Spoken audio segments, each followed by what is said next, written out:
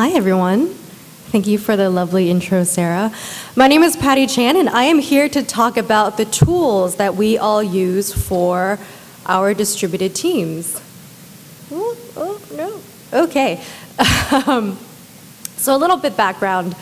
I run projects for a company called Intridea, and we build custom products for startups to Fortune 50, and we are 100% distributed. So we're about 40 people scattered across 20 cities, 6 different time zones, and we work from co-working spaces and coffee houses and souped-up home offices. We're in every time zone here in the US, China, and really anywhere that people happen to be traveling. Many of my team is in Amsterdam at the moment. And as a team that builds software, we use a lot of tools, not only for communication, email and chat, but also collaboration, bug tracking, wikis to house our documentation. And like I said, we use a lot of different tools. So let's talk about our relationship with those tools, shall we? Specifically, I want to talk about 3 things today. One is, why do we use the tools that we do? And number 2 is, what happens when those existing tools just aren't quite cutting it? And finally, 3, what are the things that we can do to solve this problem for ourselves?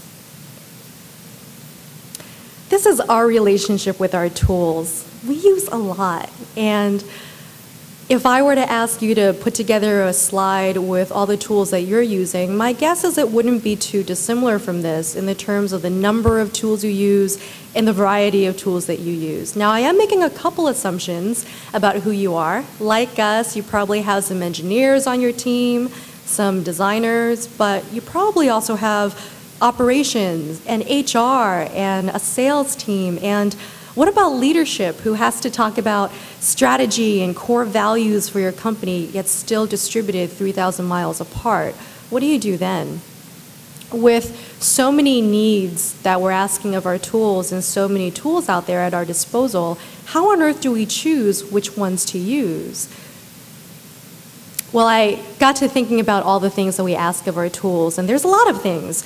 We ask it to screen share between 2 individuals. We might need it to help us debate a solution to a problem. Many times we're corralling a lot of information, whether it's fun stuff like culture, we need a home for all those cat videos, or we also have boring stuff like that paperwork that you filled out when you first started at your company. But when you really look at these things that we're asking our tools to do, you can really categorize them into 2 buckets, 2 needs that we need from our tools. One is to disseminate a lot of information in a way that's easy to digest, and 2 is to facilitate our ability to talk to each other in real time. And so when you're evaluating a new tool to adopt, or if you're deciding to drop a tool that you maybe no longer want to pay for, use this as a measuring stick. Ask yourself, does it do one of these 2 things very well? For example, when you have lots of information that you need to be sharing with each other, formatting is really important. Can you bold? Can you italicize? Can you format the sentences and words using readable bullets? Can you search all the information that's come before?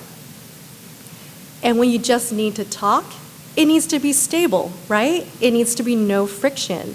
If I want to have a conversation with my coworker in New York, I don't want to have to rummage around in my laptop, find the application I want, and wait for it to fire up.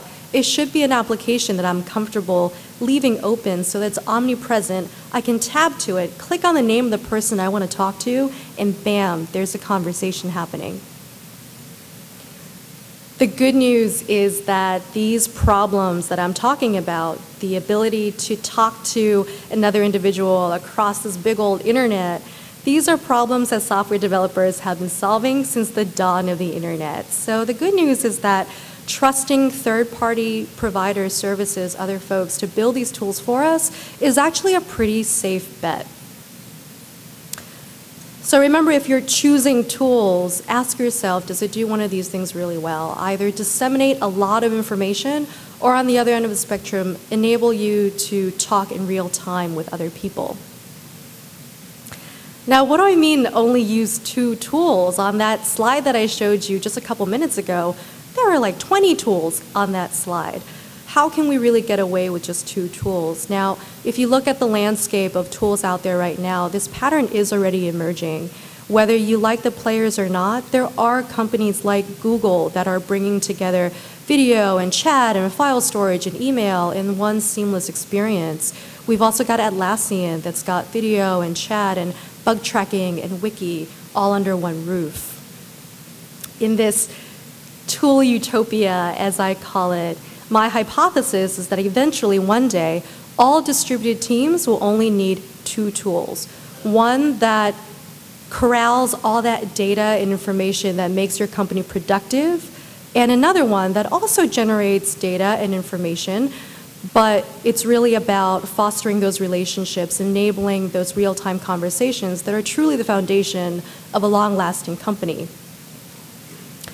So when do you need to build?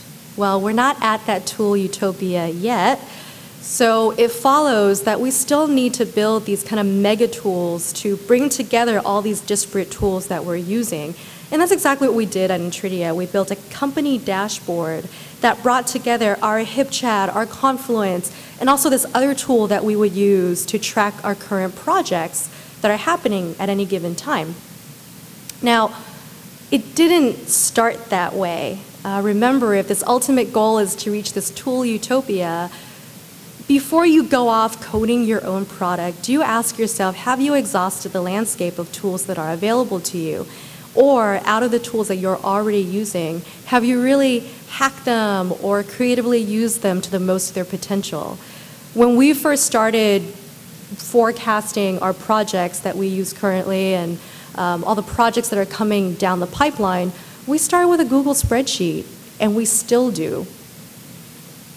It wasn't until we grew to a certain size where I could no longer easily interpret that big old spreadsheet in my head that I started thinking about building my own tool. And it really wasn't cemented until I started wanting to overlay the actual hours from Harvest, our time tracking tool, on top of that Google spreadsheet and project forecasts.